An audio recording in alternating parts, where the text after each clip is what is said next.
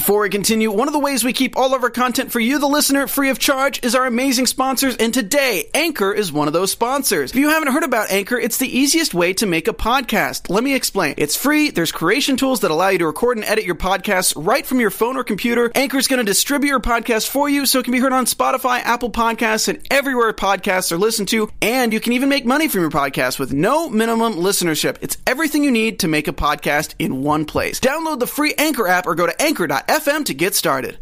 The following is an unsanctioned episode of After 83 Weeks covering Uncensored 1995. You listen to them, now hang out with us. This is After 83 Weeks with Christy Olsen. That's me. You're tuned in to AfterBuzz TV, the ESPN of TV talk. Now, let the buzz begin. Hello, everybody, and welcome to After 83 Weeks. This is the show where all you fans for 83 Weeks with Eric Bischoff out there to come and talk about the show with us. We break down every episode, and we will also be having the Eric Bischoff calling in to answer your questions just a little bit later. But first, we got to break down everything about the episode Uncensored 1995, and I have a whole group of friends here to help me out. Say hello to the guy who runs the YouTube channel that we are currently broadcasting from right now, and that of several of your other favorite wrestling superstars. Hello, Steve Kaufman. Hello, thank you for having me. I traveled via Gigabyte Internet.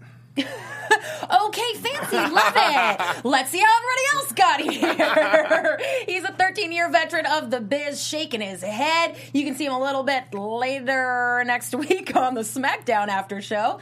Hello, Christian Rosenberg. Hey, I was on that truck that came down during Uncensored 95. I was just hanging on the back because it seemed a little crazy up front. Well, I'm glad you made it safely. Thank you. And this guy, we call him the Encyclopedia of Sports Entertainment. His name is George Hermosa. Hello, I'm George, and the Bella Twins just tweeted me. That is actually pretty exciting, and that is a true story. I see it myself, or I wouldn't have believed it.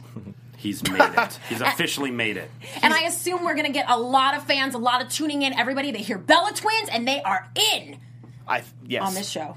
Yeah, when they say Bella Twins, they think 83 weeks. The 83 Weeks crew specifically. Real down with some Bella Twins. Well, we do love our fans out there, and we want to remind you to subscribe to the 83 Weeks channel. We come on live at 5 p.m. Pacific time on Wednesdays, and we always like to hang out in the live chat with you. Make sure that you give us a little thumbs up, and you can also listen on Apple Podcasts if that's what you like to do. If you leave a comment, we will shout you out on the show, and we like to do that, so please leave a comment. And on that note, yes, in a few moments we will be talking to Eric Bischoff himself, but we got to cover this episode of 83 Weeks, which I talked a little bit about what was going down before Uncensored 95, and then, of course, covered the actual pay-per-view, which Eric started off by saying, this one is really not that bad. He was going to defend the F out of it. I don't know if he said the F word or not. That's what I put in my notes. But it was not nearly a sellout. It was the first of many uncensoreds. And this whole idea that it's unsanctioned, what they're trying to do here is WCW is trying to give a unique personality to a pay-per-view while adding monthly pay-per-views. This is all kind of a big deal. Yeah, very much a big deal. I think Extreme Rules would be another example of... With every match isn't going to be a regular match. And I think he mentioned Dusty Rhodes. This is someone who taught him that every show should have a feel, an experience. Like, you know what Starrcade is, you know what Clash of the Champions is. For better or worse, you know what Uncensored is. I mean, as a fan watching WCW, I was excited for this pay-per-view because, like I said, every match was different. I mean, the quality of the match is something else, but even the first match, I think the first match is actually very underrated. But I just like that it was just something different. Like, it wasn't what WWF was producing. WWF was producing WrestleMania in a couple weeks, but even before that, like, it was just kind of where In Your House hasn't started yet. But even that pay-per-view, I mean, the gimmick was they're going to give away a house. But nothing really different about the actual matches. Yeah. You know? At least with Uncensored, it was all very, very new and fresh. No, it was. It was all very unique matches. I went back and rewatched this one, and I honestly agree with Eric. Looking back, because I was thinking, like, looking at it on paper, God, this is going to be terrible. But then looking back. on paper, it looked terrible. But rewatching, I'm like, No, this match was pretty good. This one, all right, this match not so good, but this one was good. And no, it wasn't a bad pay. There have been far worse pay-per-views. Recently, there have been far worse pay-per-views than Uncensored 95. Recently? So if we're looking at this on paper, does it seem ECW-ish to you guys? Because there were sort of these claims that maybe the idea came from Kevin Sullivan. He saw what Paul Heyman was doing down there at ECW. It's hard to say now because I hadn't been exposed to ECW then. So I guess maybe Steve can answer that. I can't. As someone who's some of my first exposure to like late 90s wrestling, because obviously early 90s wrestling was the cartoony WWF Hulk Hogan style, but my first exposure to late 90s wrestling was ECW. Uncensored looked nothing like it. The lights were on way bright. No, it didn't, because it was, I don't want to say gimmicky matches, but like ECW was more so, all right, weapons are going to be used all the damn time for the match. And these weren't necessarily weapons used in every match. We had boxing gloves in one match. We had martial arts referee in one match. So it wasn't ECW. Like the Nasty Boys match, that was the closest thing to an ECW type match that they had. Well, two things that ECW definitely didn't have was Hulk Hogan and Mean Gene Okerlund. And we got a little dish on both of their side hustles at this time. Did you guys know? Do you remember Hulk Hogan and the Wrestling Boot Band? There was like the debut album? I swear to God, I'm not trying to be funny. There was like a CD or a tape that he sold at the 99-cent store. I swear to God, I have this cassette somewhere at home. It's not even like I want to be a Hulkamaniac or something to that extent, right? Yes, features other songs including Hulksters in the House it was like and Beach horrible. Patrol. But I swear to God, they had it at the 99-cent store. I have this cassette somewhere at home in Massachusetts. It came out in Germany in 94 and then a wide release in the USA in 1995. Is that when you got it at the 99-cent store? Someone gave it to me as a gag gift at some one point because they probably found it at the 99-cent store. And I'm like, this is amazing. I'm going to keep this. Have you ever listened to it? Many years ago when I had a cassette player. Though. Could you pick out the vocal stylings of one Linda Bolea or Jimmy Hart? Jimmy Hart you can pick out. Jimmy Hart you can pick out. I don't know about Linda. Wow. You got to find that. You got to pull that out and bring that for us. Do you have a cassette player? I mean, somebody's got to. It's going to come back. I mean, I ordered a record player that came today. Record players are coming back now. It's a matter of time before the cassettes come back. I mean, let's be clear from a collector's standpoint. If you got it for $1 in 1996, it is worth at least $3. That's true. Currently, it is tripled in value. Have it is 300% ROI. It's just basic math. And Gene was doing some math, raking in all the money on that WCW hotline. This is something that I came across a couple weeks ago and was going to ask Eric about, but came up in this episode. So Conrad's asking about, there was one time when Mean Gene gave kind of a teaser for people to call into the hotline, and he said, which former heavyweight champion, he kind of threw out an age, had recently just passed away. He was meaning to imply that it was Ric Flair. However, he was actually talking about Jerry Blackwell. And Eric says, this was really the first sort of clickbait or driving news, and that, it was distasteful and maybe went a little too far, but that Gene was a pioneer in this kind of thing. And nowadays, even the Weather Channel does it. Does anyone remember being fooled by Mean Gene? Thinking that Ric Flair had left us? No, but I mean, he wasn't wrong in what he was doing, Right, absolutely. It's no different, like you said, the dirt sheets, where it's like, this, and that, and then you click on it, and it's like, oh, wait, that's it. Like, I think Harvey Levin he's would not have blushed right. at this headline. Yeah, that was a rough headline. We're all victims of falling for clickbait. Everyone is at some point for something. Well, yeah, it's fun. And this was pre-internet clickbait. Right. Pre-internet paywalled clickbait. Yeah. There was a real death involved. However, Jerry Blackwell really had passed away. I'm sure to the Blackwell family, it was just as stunning if it was going to be Ric Flair. Right. That's very true. I don't know. I think that's a line Mean Gene probably had to ride a lot, running that 1-900 number. Mm-hmm. That's probably one of the more salacious ones, where it's because a lot of them are like rumor and like straight up rumor and innuendo. Like, I heard that this happened, and like he was able to say the person's name, whereas this one is just like, I'm telling you one statement, and it's ultimately a lie. But during the pay-per-view itself, I don't think they touched on it during their actual podcast. They mentioned on it, it was like breaking news, a breaking giveaway at the beginning of the show. Mike Tenay announced that the first minute when you called in that night was absolutely free. So, like, people could have called in for that first minute to hear the options as far as where it might be, and then you click on it. By then, obviously, you're in minute 2, and now you're going to start paying money. Right. Oh, man. That's rough. Also, have you? I kind of like it. I also like that some poor editor had to go back to every WCW pay-per-view and put a chyron next to the number saying "number not active." Yes. Because WWE does not own that 1-900 number. I wonder. Okay, that's another experiment we're going to do. We're going to call a 900 number and see who picks up now. That could be a very fun event. Not maybe appropriate. Expect a live stream of said event. All right, well, since we're going back in time anyway, let's get to the uncensored 1995 pay-per-view. Woo! Kicks off with a King of the Road match. King of the Road. So this was a pre-taped thing. You guys, I'm sure when you went back and watched it, what are your thoughts on it? This Your match thoughts on what wasn't Eric had that to bad. say? There's only one complaint about this match, and that it was too long. It was you definitely cut off too like long. 5 minutes because it's like there's only so much you can do in this match. But this match looked like it. First off, I would love to be in one of these kind of matches. It just looks like it can be fun to do. You know, It was different. It was unique. It was just too long because there's only so much you can do. So it's like take away the fact that it's maybe 5-6 minutes too long. I think this match was perfectly fine for what it was. It was very different. My question is why open the show with it, which is something I want to ask Eric. But it was a very unique concept, like you said. It's very different, very out there.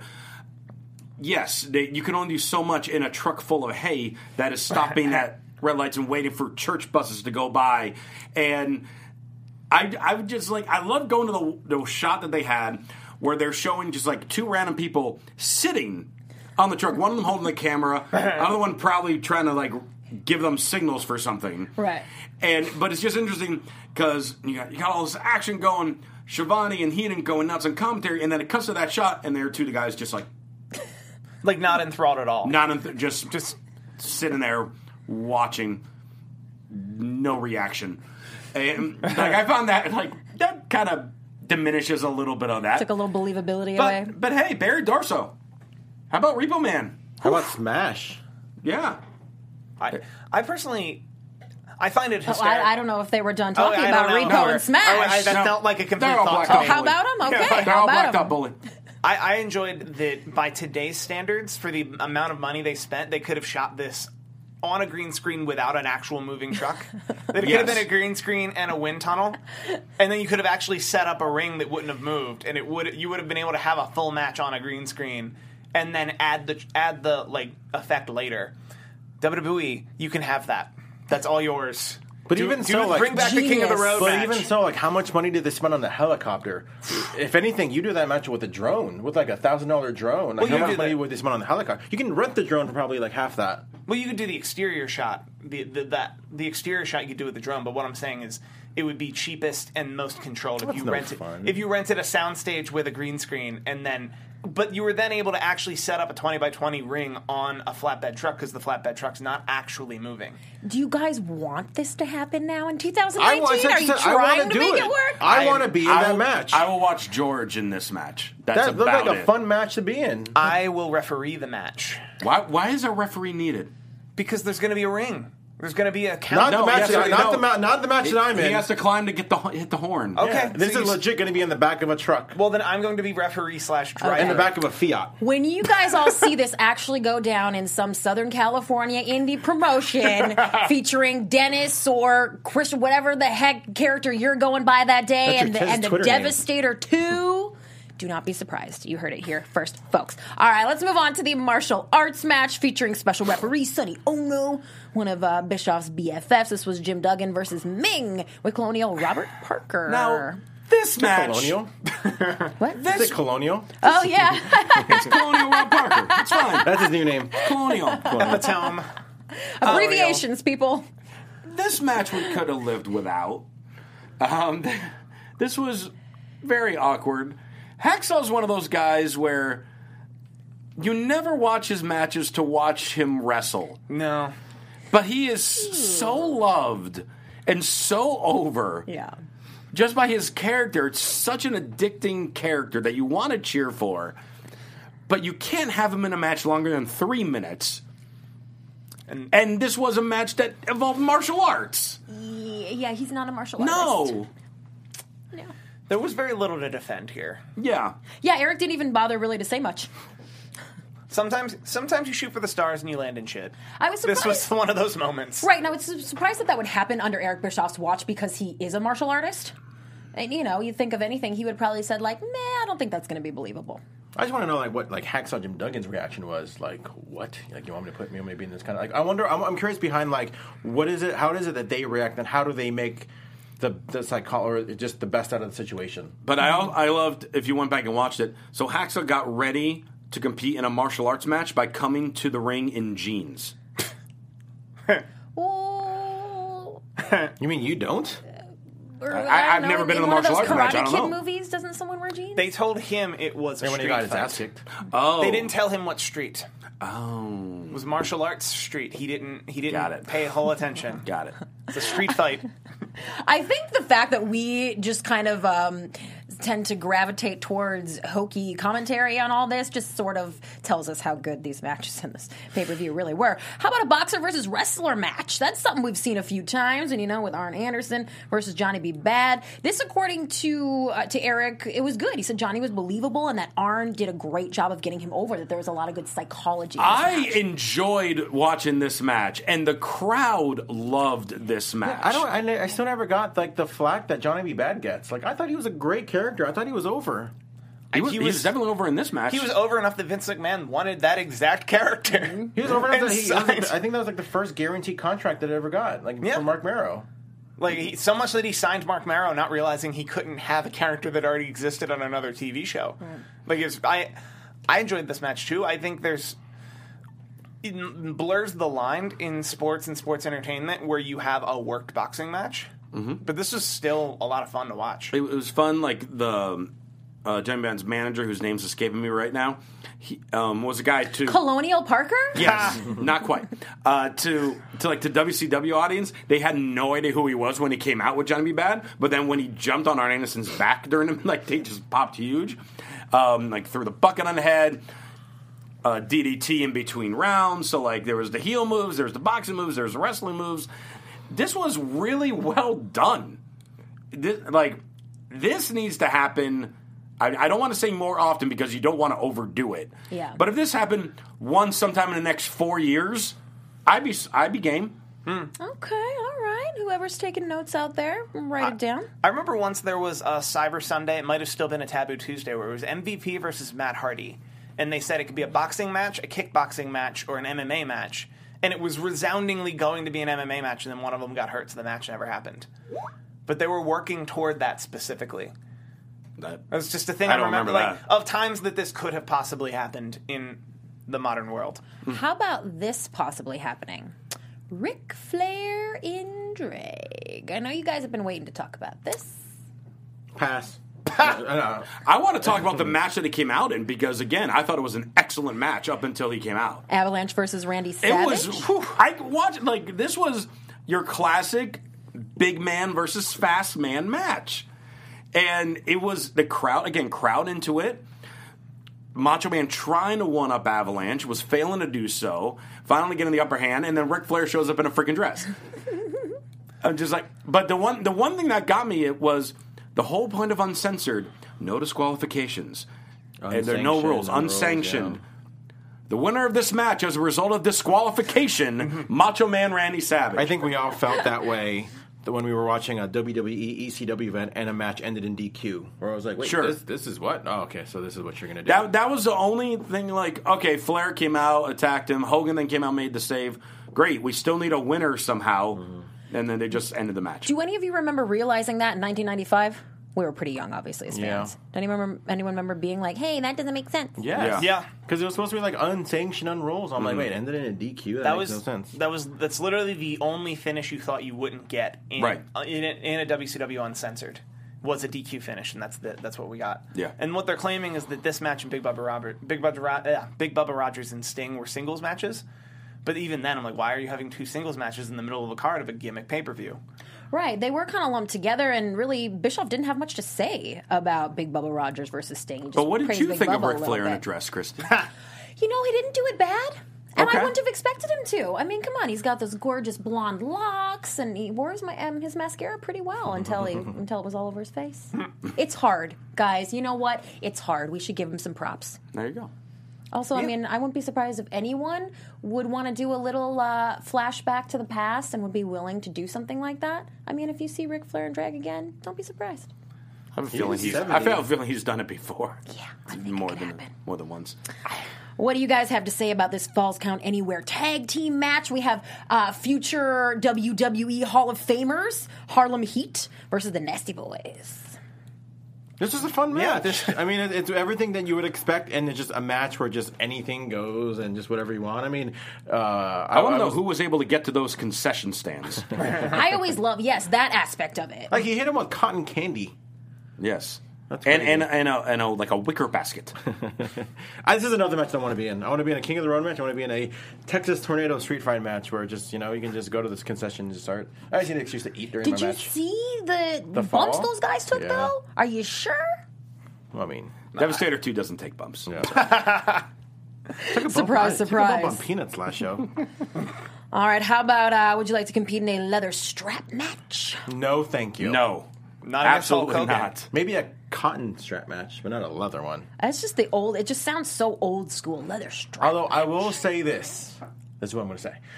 The Renegade. God. Wait, well, okay, hold on. Why are you saying, oh, God? No, you say you're thinking. I want to know what because, for example, he made Glacier look like Ric Flair. But are you saying after the fact, or the fact that maybe the build-up was supposed to be Ultimate Warrior?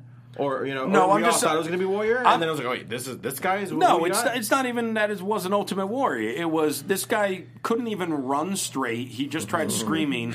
He no-sold a Vader clothesline, which, if Vader wasn't focused on Hogan, he would have died. He would have murdered him there. Well, it's just because with the Renegade, I think we were all, at least for me, I was expecting them to bring out the Ultimate Warrior. So for it to not be the Warrior, it was like, oh, sure. It's not the Warrior. Cool. Let me give this guy a chance. As opposed to, I think a lot of the fan base was like, oh, boo, crapping on this. Okay, then you got the chance of seeing him in that match. Then it was bad. Okay, because my point is like you look at like Demolition, where when Demolition first came out, they were clearly a cheap ripoff of the Road Warriors, but they ended up being awesome. Yes, but at least give the Renegade to be a chance to be awesome. God rest his soul. He just wasn't. He just really wasn't. No, he was awful. It also didn't help his cause that if you looking back, Warrior did wind up in WCW. Yeah. So that muddles the timeline even further. That if you're looking back without any context, you're like, well, there was the Renegade in '95 and no one liked it, and then Ultimate Warrior showed up. That was the dream That was match like we 3 never years had. later. Ultimate Warrior and Renegade. Whew. We If got only. we got Gilbert and Goldberg. We did not get the Renegade in the Ultimate Warrior. Also, I think there are a couple universal things in wrestling. If you headbutt a Samoan, you have to sell it. Yeah.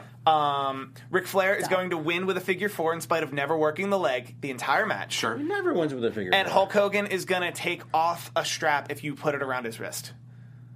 Yeah. Those are the 3 constants in the wrestling world. That sounds fair. I was expecting more of a reaction, but you're... And John Cena wins. Or no, Roman Reigns wins. Oh, Austin must stun. We are going to talk Hogan about... must pose, Austin must stun. Austin must stun. We are going to talk about Roman Reigns here in a little bit with Eric Bischoff. Do you guys have anything else you want to say about Uncensored 1995? I mean, I don't think it was as bad as everybody thinks that it is. I mean, it like you said, it was definitely not the worst pay-per-view. It wasn't the best, but it really wasn't that bad. With the exception of one match, I think it's a very watchable pay-per-view. WCW has done worse in 1995. Yeah, I'll pull it up. Which one it is? I mean, well, if you have to pull it up, obviously they couldn't do rules. I thought the pay-per-view on the beach was amazing. To me, I mean, I really enjoyed the Boxer Wrestler match. I really enjoyed Avalanche and Savage. The King of the Road, exactly like you said, unique, just went way too long. Mm-hmm. I mean, so just because there's so much you can do in that match. So I mean, it definitely had its good moments. Yeah, then Hulk Hogan ended the main event by beating someone who he was not wrestling. So that was weird. But it's funny because WWF did that 6 months later and nobody complained. With which match? When it was like Diesel and Shawn against Bulldog and right, because then the next night they stripped up the titles. Exactly, but I'm saying like for them to be criticized for that, well, WWE did the same thing 6 months later. He'd been to Owen. Owen wasn't in the match. People criticized that match for that. Okay, Encyclopedia of Sports Entertainment. We could do this all night. I am let's go. Sure. But it's time. Who do you mean we have to be out? It's time to add someone else to the conversation, and that is Eric Bischoff. So we will be back in just a minute. Stay tuned. Welcome back to After 83 Weeks. Joining us now is the executive producer and eventual president of WCW. He's an author, entrepreneur, and the host of 83 Weeks. Say hello to Eric Bischoff. Hello, sir. Woo! That was a big one. I'm excited. I love that. Well, I actually thought about you a little bit earlier this week if you saw the Minnesota hockey teams making all the news for their crazy hair. They all have like these mullets and such. They look like an 80s wrestling faction. I just thought that might be something that you would have noticed as well. No, I don't pay much attention to hockey, and I support people that do. Hockey's a great sport. He's never going to talk to me again, but this hockey's not my thing. Breaking news: Eric Bischoff hates hockey. You do love There you go. That's what it'll be tomorrow morning. You do love cool hair, though, so I suggest you check out some of those pictures. But welcome to the show. Great to see you again this week. How have you been? I've been great. Had a great weekend. Mrs. B and I went up to Bozeman, Montana, and hung out over the weekend. It was just awesome. I love Bozeman. That's cool. Well, we want to kick it off with you tonight by playing a new fun game that, because, I'm not super creative, so I'm just going to call it Who the F Said It. All right. What are the stakes? All right. So, you are the only contestant. It's you against yourself. They're sick of me winning each week, so this time we're just throwing it on you. We're giving someone else a chance. I'm going to read you a quote of something noteworthy that a wrestler or wrestling personality has said recently, and we're going to see if you know who said it, who I'm talking about, and then you can kind of weigh in on it a little bit and such. And we're going to start really easy, so don't be too scared. Don't be nervous. Whew. All right. Recently, I ain't scared. A wrestler you worked with in WCW said this. No, dude, this had nothing to do with Eric Bischoff or myself. I could never say, can I work with Savage? When Randy saw what was going on with the NWO thing, he's the one that went to Bischoff and said, I want to work with him. Eric Bischoff, who claims that he told you Randy Savage wanted to work with him. DDP. I was going to say, who would be so audacious? That was an easy one. He said Okay, got it. Okay, I don't know if you even heard him say it. Well, it was too easy. This next one, I know you pay attention to the news, but who would be so audacious as to say, quote, about Roman Reigns' leukemia treatment? There was an NHL player who had the same thing Roman Reigns had in the 2007 season who did not miss one game. He played every game while on this, and hockey's a pretty damn demanding sport, so everyone's different. He actually said the pill was oral chemotherapy, but I don't think it was. End quote. Eric Bischoff, who would question Roman Reigns' cancer treatment? Douchebag Dave Meltzer. You got it! Woo, you are good at this. Okay, bonus point. A little bonus for you. Who came out in defense of Roman Reigns and said this on Twitter? Dave Meltzer is a piece of shit. The fact that you make statements about people's health when you have zero knowledge about it is ridiculous. If you do have access to superstars' personal medical info, that's a huge violation of HIPAA, and I'm sure that's not the case, so shut your mouth. Nia Jax was reading my mind. I love it. All right, a couple more. I have my critics in WWE, as we all do, as people do when you're there for very long. It's a very unique community, and I have no regrets. The smartest thing I ever did was come to work for Vince McMahon in 1993. Someone who just recently announced that he's on his way out said this. Wow, you got me on that one. This is one Jim Ross, who just said in the kind of adding to these comments, he said, there are people backstage at WWE who don't think he can do play-by-play anymore, and that he is effectively now leaving the company at the end of this month. What do you think about that? I think there are probably bright things in JR's future, or he wouldn't have left. That's what I think. I know JR pretty well. He's a smart man. He's a businessman, and he's doing what's best for JR's business at this point. So, look, he said all the right things when you're leaving. The last thing you want to do is burn a bridge, particularly, one that need not be burned. He said all the right things, and I wish him well. I think he's going to do. I think he's going to be a very happy guy at AEW. I love that. Well, you also mentioned that you said Nia Jax was sort of reading your mind as far as the Dave Meltzer thing goes. You're obviously not a fan of his. Is that?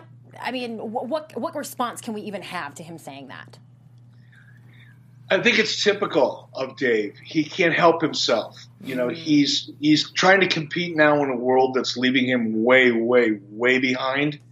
And it appears to me, at least, he's becoming more desperate in saying dumber things and doing dumber things and making a bigger ass of himself now than he ever has, which is kind of hard to imagine, but he's accomplishing it. It's like every week, it's whether he's body shaming, Peyton Royce, or whether he's questioning Roman Reigns' cancer prognosis or treatment, or saying any number of other dumb things just to get attention. Because the internet, social media now, talent like myself, or former talent like myself, and so many others who now have their own platforms, whether it's social media or Patreon or YouTube or whatever it may be, a podcast. Everybody now has a platform to reach the masses and can talk about facts and truth and what really happened and what didn't. And as a result of that, Dave Meltzer is getting his ass kicked. His reaction is to do even bigger and dumber things. So that's my take. All right, we love getting your take on this. So how about one more? This is someone who you talked about last week on your 1997 Uncensored episode, and he said this on Twitter about Ronda Rousey's wrestling is fake promo. He said, I love this. I imagine fans are losing their shit over it since they have been stuck in this millennial wrestling bubble, anxious to see what's next. All right, this is someone who had his own kind of fun, gimmicky, crazy stuff going on back in the day. Someone you talked about last week. Oh man! And I read the quote. I mean, I saw the tweet, so I know what you're talking about, and I just can't remember. This won't be for our audio listeners, but for those of us who have tuned in on YouTube, guys, let's give him a hint. Ready? In 3, 2, 1. Oh, I was doing this part. Wait, what are you doing? Hey, Macarena. Anybody? No, mine was actually the gimmick. He also did that with the gimmick. All right, well, since I'm pooping out on this over here, I'm talking about Disco Bishop. Oh, okay. I was thrown off by you doing a Macarena. That was not planned, Christy. Any excuse to do the Macarena, guys. The Macarena threw me for a loop. Me too. That was cheating on your part. I feel like there was varying levels of support from the table as well. Well, Eric, how about all this fallout from Ronda Rousey saying that wrestling is fake and kind of giving this promo? She's talking about the WWE universe and really going far with all of this. What's your reaction? I absolutely love it. I absolutely love it. Mm-hmm. And I've been saying this since I've been doing my podcast and doing interviews and things. To me, the WWE is so formulaic, and they have to be. This is not a criticism. They have to be. They're in the television business. They're in the advertising business. They're in a sponsorship business. They're in a licensing and merchandising business. So they have to have a formula that works, that makes everybody happy. So it's not a critique. However, one of the manifestations of that highly controlled formula is that everything seems kind of the same. There's a sameness. It's not bad. It's just all very good the same. And now what I'm seeing, at least, is Ronda and Becky. I've been talking about Becky now for weeks. Every time I'm on with you guys, I'm talking about Becky. Now Ronda's stepping up. If you step back and take all your, politically correct hats off and just look at it from a wrestling point of view, what do we have? You have Becky Lynch, who, in my opinion, is the female version of Stone Cold Steve Austin, and quickly becoming, I'm not going to say as popular. That would be overstating it and screwing up expectations. But she's well on her way. The trajectory is certainly there. It's not going to happen overnight, but she is definitely – the ship has sailed. She's about halfway home, right? And now you've got Ronda Rousey, who is absolutely turning herself. This is the beauty of this. I don't know whether it's WWE managing her to this point or her discovering it herself. Yeah. I don't know if it's orchestrated. I don't know if it's written. I don't know if it's approved, if it's not approved. I have no idea. I'm as cynical, and I don't mean cynical in a negative way, but I've pretty much seen it done a lot in the wrestling business, so nothing really surprises me. And I'm fairly jaded, and it's hard to get my attention. But, man, does Ronda and Becky have my attention. Like no one's been able to capture it since Steve Austin, in my opinion.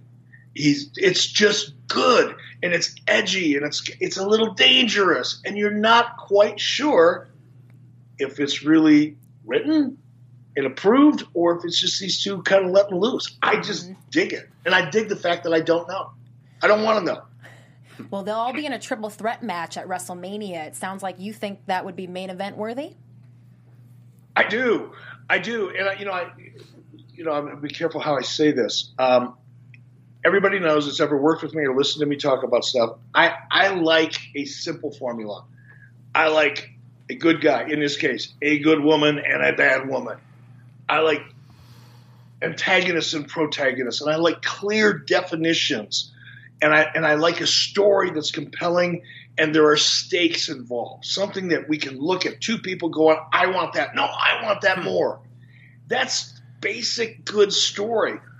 The minute you make it a triple threat, you dilute that relatability, in my opinion. Now, a lot of people like that kind of stuff because visually the match is more interesting. I'll admit that. Mm-hmm. A match with three people and the possibilities and the combination of things that you can do from a in-ring action point of view are much greater in a triple threat than they are with just two people.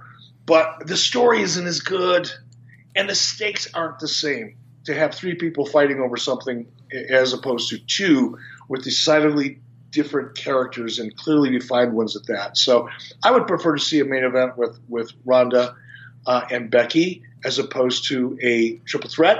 But if you're going to have a triple threat because you want to deliver a match, and I understand that part, nobody better than Charlotte to be in there. So I'm happy either way, but I really dig the Ronda Becky stuff because I believe it.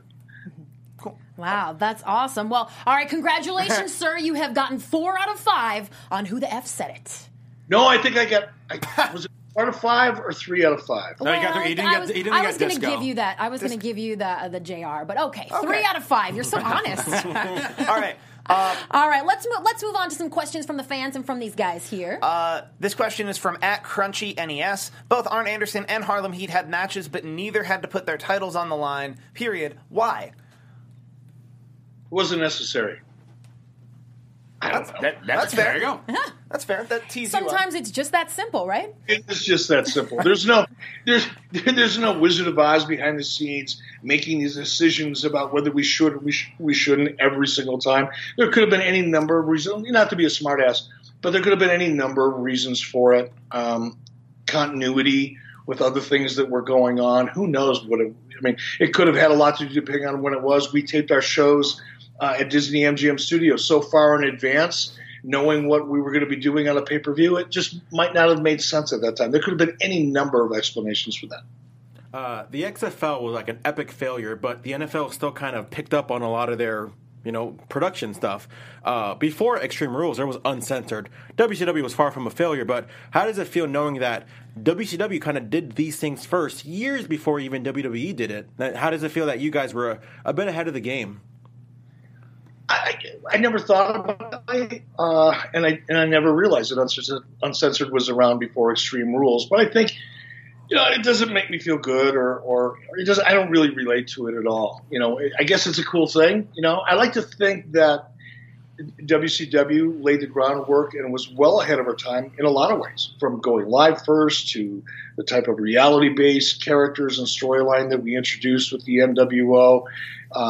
The way we shot backstage and opened up the platforms or the stage, so to speak, so we could tell a lot of our stories in parts of the arena that had never been done before. There were so many, the cruiserweight division. There were so many things that we were so ahead of our time on, some of which still, have survived 20 years later and are part of programming today.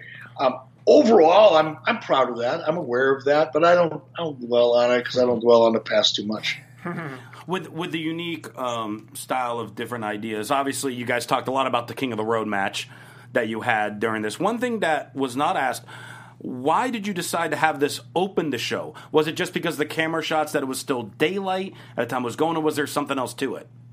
No, it was absolutely that. You have to have some sort of continuity. If we would have saved that match, say, mid-show, pay-per-views typically started at 8 o'clock.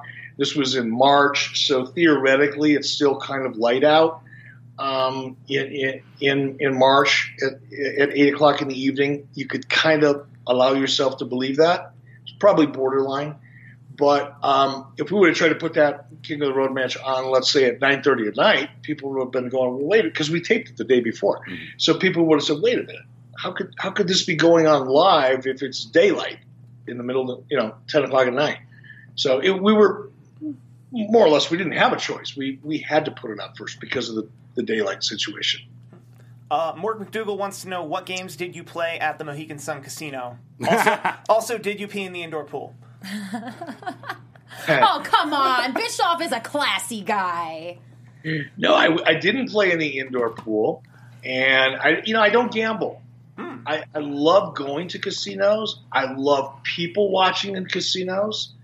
I love watching other people lose their money and get excited when they win. I enjoy all that. What I really enjoy when I go to a casino is obviously eating and drinking, because most casinos, and Mohegan Sun's no different, they got some fantastic restaurants in there. I mean, really good restaurants. So I had a great meal and a couple beers and enjoyed people watching. That's all I did. You got a little upset during the show when Conrad kind of mentioned that Hogan was kind of ultimately the guy in charge of WCW. But to what extent was he in charge? Because here he had full creative control. But, I mean, so you guys would pitch things and he would just veto. Like, at what point was it like, all right, Hogan, you kind of have to do what we say? The scenario that you just described had never happened. Uh-huh. There was never. First of all, I'm going to be really clear, and I'm glad this question came up here, because creative control. It's a term. It's a legal term that exists that people can interpret. Could mean anything. It could be very broad. You could creative control of the entire show. No, he didn't have that. He had creative control over his character and his story, not the rest of the show. So there was never a scenario where I was pitching ideas for anything other than a match that involved Hulk. He had no control over the rest of the show, nor did he want any, quite frankly. The only time that I ever had an issue when it came to creative and control is the Sting Hogan match in 97. That was the only time. Never prior to that had there ever been any, no, that's not going to work for me, so we had to pitch him something else. More often than not, which I would submit to you, by the way, probably still happens in the WWE to this day. I don't give two shits what anybody says. When you've got your top talent, a John Cena, an Undertaker, you name your top talent. And I'm talking about talent that's on a roll now. When I say top 10, a John Cena type person who's been in that spot now for a long time and who's literally carrying the company, when it's time for that person to be involved in something, you better believe there's a conversation, and you better believe sometimes the talent is going to go, it doesn't quite work for me that way. Maybe we'll do it this way. That's the way it should be, by the way. Because the talent's got to relate to it. The talent's got to feel it, often, especially if there's writers involved. Because so often, again, not being critical, it's just a fact of life. These writers, most writers can't relate to the character nearly as well as the character can. Character knows his character oftentimes better than people writing for them. So you've got to have kind of a meeting in the mind sometimes. Not all the time, but sometimes. And like I said, you better believe that happens to this day in WWE. When a top talent is given something and it doesn't make any sense to them, do you think they just go, oh, well, this is what they want me to do, so I'm going to do it? Absolutely not. Chris Jericho was a perfect example of that when he was in WWE. When I was there, when Chris Jericho was there, he was in Brian Gewirtz's face all the time. Wow. Not in a negative way, by the way. It was a very collaborative, positive kind of back and forth, which is the way it should be. But that's the extent of Hogan's creative control. So much has been made of that. It all started with douchebag Dave Meltzer, probably, harping on that because he didn't really understand what it meant, nor did he know that Hogan never played that card but one time with me. And that was a very collaborative type of process. I listened to his reasoning, and we talked about that quite a bit, and we made a decision that we made. But that's not like, no, I'm not doing that. It's not him, making us do cartwheels and jump through flaming hoops to get him to agree to something. That never happened. That's not who he is. We got that all cleared up. We got time for one more, guys. I got one more, and I feel like it's a good way to end this with a question about fashion. So the commentators, I thought you liked that. A former model. Oh, yeah. Yes, of course he is. And look at him now. I'm sitting here in a $3 sweatshirt with a beard. Well, I look like a homeless person. Well, I'm just curious, like on the WWE side, during WrestleMania, their biggest show of the year, the commentators typically are in tuxedos. Other than that, they're in their usual garb. Road Wild, we have the commentators in leather. Bash at the Beaches, they're in like Hawaiian shirts. Uncensored, they're in tuxedos. Why? I can feel this one coming. Why? We look. We dropped the ball. Since it was uncensored, I mean, I think Tony should have come in a thong. Yes. Oh, can you imagine Tony Schiavone sitting there? I don't want to. I just did. Tony Schiavone today would. I just did. Oh no, he would do it. He would, especially if he could get Klondike Bill to do it with it, right?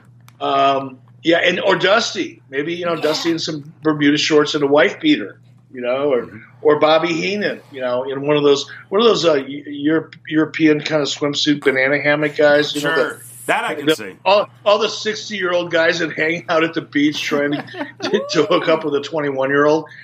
Put Bobby Heenan in a banana hammock, Dusty in a wife beater and some Bermuda shorts, and Tony in a thong. That would have been perfect for Uncensored. Thematically, we would have been right on the money. Yes. Oh, okay. Well, next time. Yeah. Fashion faux pas aside, we have fun covering this one with you, Eric, and thank you for giving us your time again this evening. It was great chatting with you. Good to talk to you guys as always, and look forward to seeing you next week. Uncensored 96. Week. Can't wait. Safe travels. Bye-bye. Yeah. All right. Well, that was juicy as per usual, and he was very good at Who the F Said It, unsurprisingly. He was. He knew who the F said it. Who the F? No, I don't know. That's like a 60%. That's passing. Listen, I'm going to give it to him because we up here on his channel. And on that note, if our fans out there would like to make sure they get a question to us or just tell you what they think, because you guys have a lot of opinions around here, where do they reach out to you and tell you you're wrong, Christian Rosenberg? Well, they'll tell me I'm right because I'm never wrong. At Will Rosenberg on Twitter, Instagram, The Will Rosenberg, ProWrestlingTees.com/Christian Rosenberg. What did Disco Inferno do to the Macarena? You can follow me at G Hermosa, GHERMOZA. Nikki Bella tweeted me today, but I already said that. You already did. Also, Christy, it is Eric Bischoff's fucking channel. Yes. So we can talk that way. I'm Steve Kaufman. You can find me on Twitter at Steve Kaufman. That is KAUFMANN. I run a lot of YouTube channels, including this one. And I save the F-bombs for when they're really, really important. Fair. And you guys can always hit me up at Christy Reports. I have some new fun things coming, big announcements down the pike. So make sure you are following, and we will see you guys next week for Uncensored 1996. Have a good one. Our founder, Kevin Undergaro, and me, Maria Menounos, would like to thank you for tuning in to AfterBuzz TV. Remember, we're not just the first, we're the biggest in the world, and we're the only destination for all your favorite TV shows. Whatever you crave, we've got it. So go to AfterBuzzTV.com and check out our lineup. Buzz you later. The views expressed herein are those of the hosts only and do not necessarily reflect the views of AfterBuzz TV or its owners or principals.